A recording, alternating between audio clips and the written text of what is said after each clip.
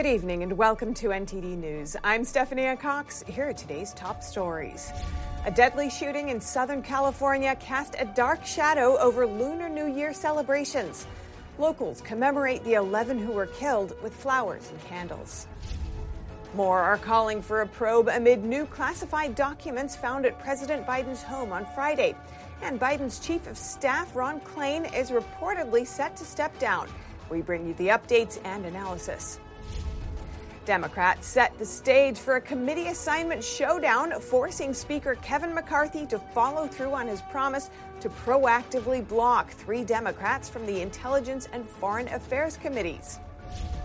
And public safety and the immigration crisis. 3 big city mayors sat down for an interview to talk about the main issues facing their cities.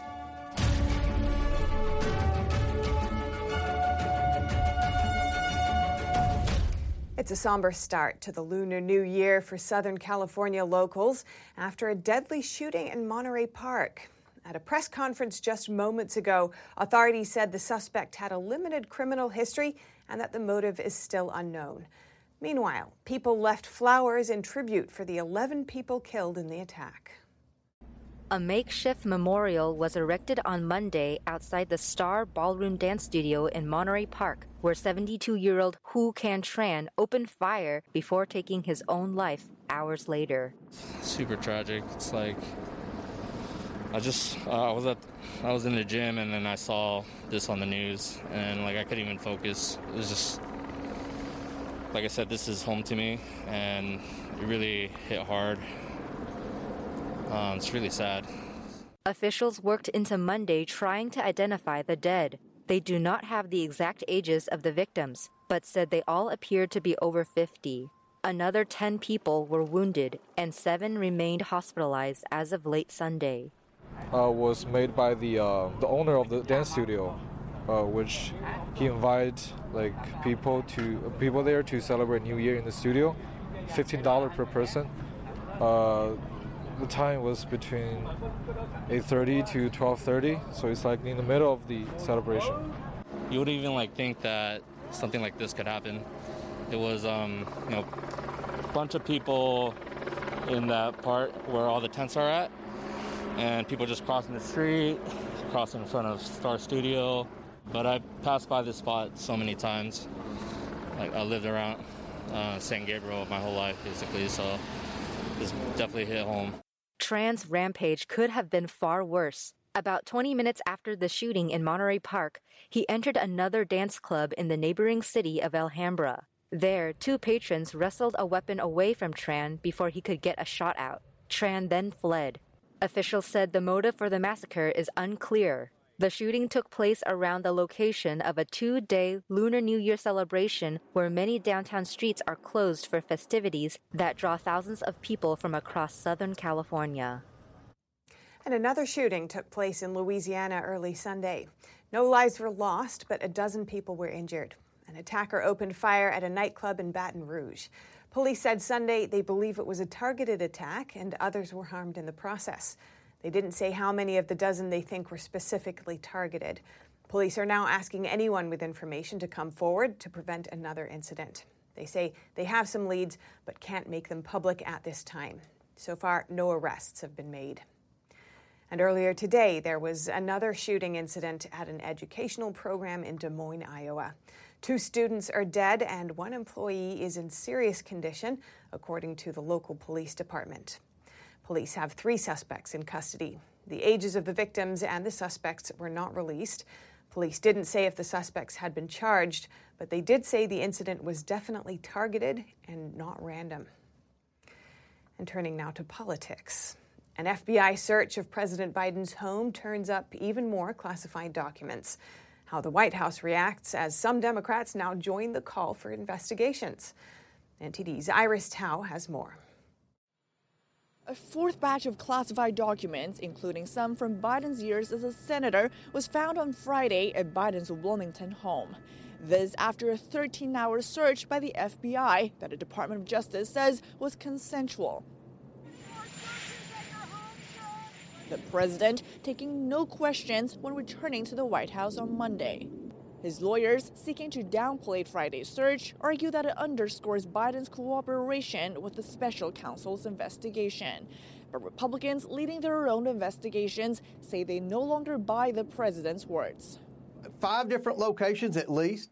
Who knows what those personal attorneys have been doing, but now this has gone from just simply being irresponsible to downright scary. House Oversight Chair James Comer on Monday formally asked the Secret Service for all documents about who visited Biden's home, but the White House responded, saying it doesn't have them. And at least 2 Democrats, Senator Tim Kaine and Senator Joe Manchin, are joining the call for investigations. It's unbelievable how this could happen. It's totally irresponsible, and who's at fault? And they aren't alone. A new poll says about 2/3 of Americans favor an investigation, with a majority of Democrats backing the idea. But the White House says it's not worried that the new findings could hurt Americans' trust in Biden. He says, I take this very seriously. He said, I didn't know the American people.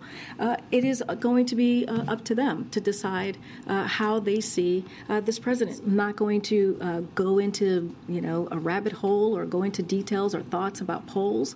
All this as Biden's chief of staff, Ron Klain, is stepping down. But the White House on Monday wouldn't comment on the timing of the change, except for saying Klain has been a good boss. Reporting from the White House, Iris Tao, NTD News. And earlier today, I spoke with constitutional attorney and former senior advisor and counsel to President Trump, Jenna Ellis, for her analysis of the reports on Klain, the classified documents story, and Klain's potential replacement. Jenna Ellis, welcome to our show. Thanks so much for joining us. Thanks so much for having me. Now, White House Chief of Staff Ron Klain is expected to step down in the coming weeks. He's been described as the most important figure in the White House besides the president.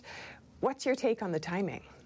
Yeah, well, obviously, a chief of staff is very important to the White House, but particularly in Joe Biden's situation, I think anyone in the White House is more important than him since he doesn't know where he is half the time. But the timing of this, I think, is very interesting that Ron Klain is stepping down in the midst of the ongoing classified document scandal. So the timing, the scope, and what they have allegedly found is very interesting here. And the fact that this is only accelerating rather than the Democrats trying to shield this from the news cycle, I think signals that the Democrats know that Joe Biden's time is up. And you said that Klain's replacement could indicate that the Democratic Party has plans to stop Biden from running again. Could you tell me more about that? Yeah, well, obviously, Joe Biden has said in recent weeks that he plans to announce his re-election campaign for 2024. And the Democrats know that that just can't happen. I mean, not only is his approval rating absolutely tanking, but he also is not mentally competent to move forward to 2024. And they know that. And so with the stepping down of Ron Klain and the backing off of the Democrats and even the mainstream media and the leftist media from shielding him, to me signals that they may be looking at using this document scandal to actually take out Biden or suggest to him that he cannot run in 2024. So my read on this is that this isn't just that they are trying to be, very equal with the Department of Justice looking at everything equally, but they're actually doing this because of the timing specifically to take down Joe Biden. And you've said that you think rendering Biden unable to run again is a stepping stone to taking down Trump. Why is that? Yeah, so, if Joe Biden has to, through the Department of Justice, enters into an agreement or any other, whether it's prosecution or it's indictment or even impeachment and removal, if any of those things happen, then the Department of Justice and Merrick Garland can more easily say, well, our assault on President Trump with the classified documents and the Mar-a-Lago raid that surrounded that whole incident from August of last year, they have a better pretext to say that they are just treating both Biden and Trump fairly under the law, rather than what it genuinely is, which is a political attack on President Trump. And so if they are successful in taking out Joe Biden, then they're basically having, two birds with one stone, because they are taking out they're taking out Joe Biden, who is a problem for the Democratic Party, but they're doing it under a pretext that would allow them to more easily go after President Trump and say this isn't political, this is just the law. And the two situations are not at all similar, but that's what the Democrats are positioning this to look like in the media. Now, you've also tweeted recently that the Democrats might run someone else in 2024. Who do you think the top contenders are? Well, that's anyone's guess, but looking at the not so wide bench that the Democrats have, they don't have a lot of people that really could come to the fore. Certainly, Vice President Kamala Harris has just been utterly a failure for the Democrat Party, as much as they've tried to promote her as the diversity hire and pick. So my money is on either Michelle Obama or Gavin Newsom, the governor, of course, of California. Now, both of those have said that they don't have any plans to run for president in 2024, but that, of course, could change at any moment. And they are widely popular with the Democrat Party, especially someone like Michelle Obama. Now, coming back to Biden's chief of staff, the president's former COVID czar, Jeff Zients, is reportedly expected to replace Klain. What do you make of this potential appointment? Well, I think a lot of people are focusing on the fact that he was the former COVID czar, and does this mean that we are going to see an increase in potential mandates and the pretext and the narrative around COVID? But what I think is more interesting to point out is that Zients was also part of the Obama administration, and so this is yet another person that had ties and close ties and still has ties to the Obama administration that is now coming in. And will he do the bidding of Barack Obama and the DNC more so than the person that he allegedly serves at the pleasure of, which is the sitting president of the United States? Well, that's why I think he has been selected. It's all infiltration from the Obama administration and his third term instead of genuinely serving Joe Biden, which I don't feel sorry for Joe Biden, but I do think that the American people need to focus way more on the fact that we have former Obama officials that are running the show instead of people who are genuinely Biden's picks. All right, Jenna Ellis, Epoch Times contributor, former senior advisor and counsel to President Trump and constitutional attorney. Thank you so much for your time. Thanks so much. 3 members of the Oath Keepers and a 4th person associated with the group were convicted of seditious conspiracy by a Washington, D.C. jury today. The 4 men were accused of plotting to stop Joe Biden from being certified as the winner of the 2020 presidential race and breaching the U.S. Capitol on January 6, 2021. The judge said a sentencing date was not set. All 4 defendants are now under house arrest until they're sentenced. And on Capitol Hill, Democratic leadership has nominated high-profile Representatives Eric Swalwell and Adam Schiff to serve again on the House Intel Committee, despite Speaker Kevin McCarthy's promise to reject them. McCarthy, meanwhile, defended seating certain Republican members like George Santos, Marjorie Taylor Greene, and Paul Gosar on other committees. NTD's Melina Weiskup reports. The stage is officially set for a showdown over committee assignments on Capitol Hill. Democrat leader Hakeem Jeffries has officially nominated Ranking Member Adam Schiff and Representative Eric Swalwell to the Intel Committee. Both of these Democrats McCarthy has long vowed to remove from the Intel Committee. Both of them were played key leadership roles during the Trump impeachment trials. And Speaker McCarthy says the reason why he wants to remove Schiff from the Intel Committee is because he accuses Schiff of lying to the American people during those impeachment trials. Now, as for Swalwell, here's McCarthy. If you got the briefing I got from the FBI, you wouldn't have Swalwell on any committee. And you're going to tell me other Democrats couldn't fill that slot? He cannot get a security clearance in the private sector. So would you like to give him a government clearance? These 2 Democrats can be directly rejected by House Speaker McCarthy because of the nature of the Intel Committee. But another Democrat, Representative Ilhan Omar, whom McCarthy is trying to remove from the Foreign Affairs Committee, that removal will take a full floor vote. Some Democrats have said this is an act of revenge from McCarthy as a response to Democrats' removal of Representatives Marjorie Taylor Greene and Paul Gosar from committees during last Congress. Democrat leader Jeffries points out in his letter to McCarthy that removing those 2 Republican members was bipartisan, with 11 Republicans backing Greene's removal and just 2 backing Gosar's. These two members have been reinstated to their committees, some questioning the GOP's appointments. In addition, Republicans are being scrutinized for allowing George Santos to sit on committees. Democrat leader Jeffries calling him a serial fraudster and telling McCarthy that the appointment of Santos, while denying certain Democrat seats, is a double standard. Santos will remain on his committees while legal proceedings play out. Reporting in Washington, D.C., Melina Weiskup, NTD News. On the 50th anniversary of the landmark abortion case Roe v. Wade, a group of pro-abortion protesters gathered outside the home of Supreme Court Justice Brett Kavanaugh in Maryland. It's believed the march was organized by the group known as Our Rights DC. The group tweeted a poster inviting members to participate in the march and to attend a fundraiser concert for the DC Abortion Fund. As they marched, the group chanted things like, quote, "Cut his time short, a rapist should not rule the court," and, quote, "No privacy for us, no peace for you." And the mayors of America's largest cities all say they're concerned about the same thing, public safety. They also say the federal government should find a solution to the border crisis.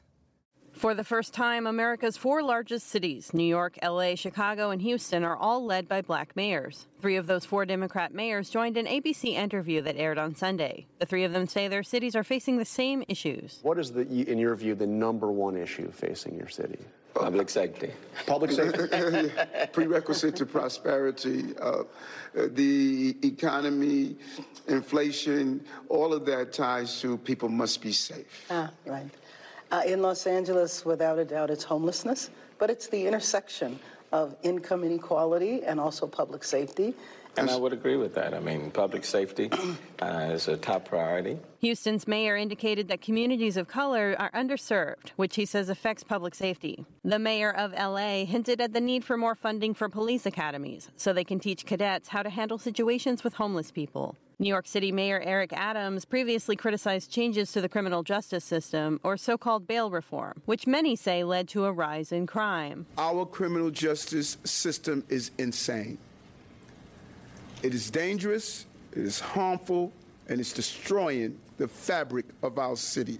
Also over the weekend in the Big Apple, police reportedly released a group of teenagers without pressing charges after they allegedly beat up a subway passenger. A weatherman for Fox News says he was riding the subway when a group of teens were smoking marijuana on the train and harassing an elderly man. 37-year-old Adam Klotz reported they all attacked him when he told them to leave the elderly man alone. Videos of him talking about the incident are now circulating on social media. They had me on the ground, like my ribs are all kind of bruised up too. They got their hits in. The New York Post reports that police can't press charges due to the ages of the suspects. Authorities said the victim has to file a complaint first. During Sunday's ABC interview, the 3 mayors also talked about the immigration crisis. This is a national problem, and our national government, Congress, and the White House must do a long-term, comprehensive immigration policy, but the White House must deal with the immediate emergency we have now. Fox News on Sunday cited federal sources who report 1.2 million illegal immigrants have escaped authorities under the Biden administration so far.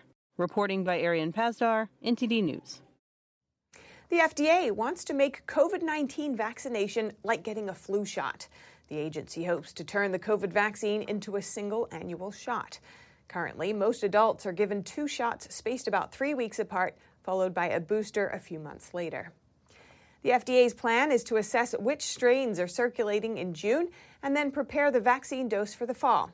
If the plan is approved, the FDA would move forward using Pfizer's and Moderna's vaccines. Their shots were developed to target the Omicron and original variants. The single-shot annual regimen against COVID-19 is expected to streamline vaccine development. It could also speed up the rate of people receiving the vaccine. There are a growing number of physicians and organizations raising concerns over the efficacy and side effects of COVID-19 vaccinations. And if you have any news tips or feedback for our show, you can email us at eveningnews@ntd.com. Coming up, protesters in Belgium urge the EU to send German-made tanks to Ukraine. Poland already has plans to send them, but will Germany consent? And at the Australian Open, a feat not seen in more than 2 decades, as the U.S. looks for its first Grand Slam champion since Andy Roddick. That and more coming up.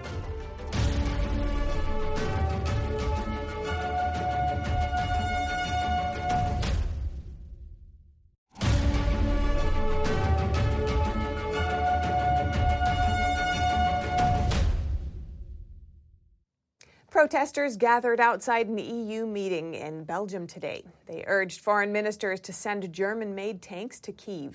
Poland said it's ready to send them. NTD's Arlene Richards has more. Stop discussions.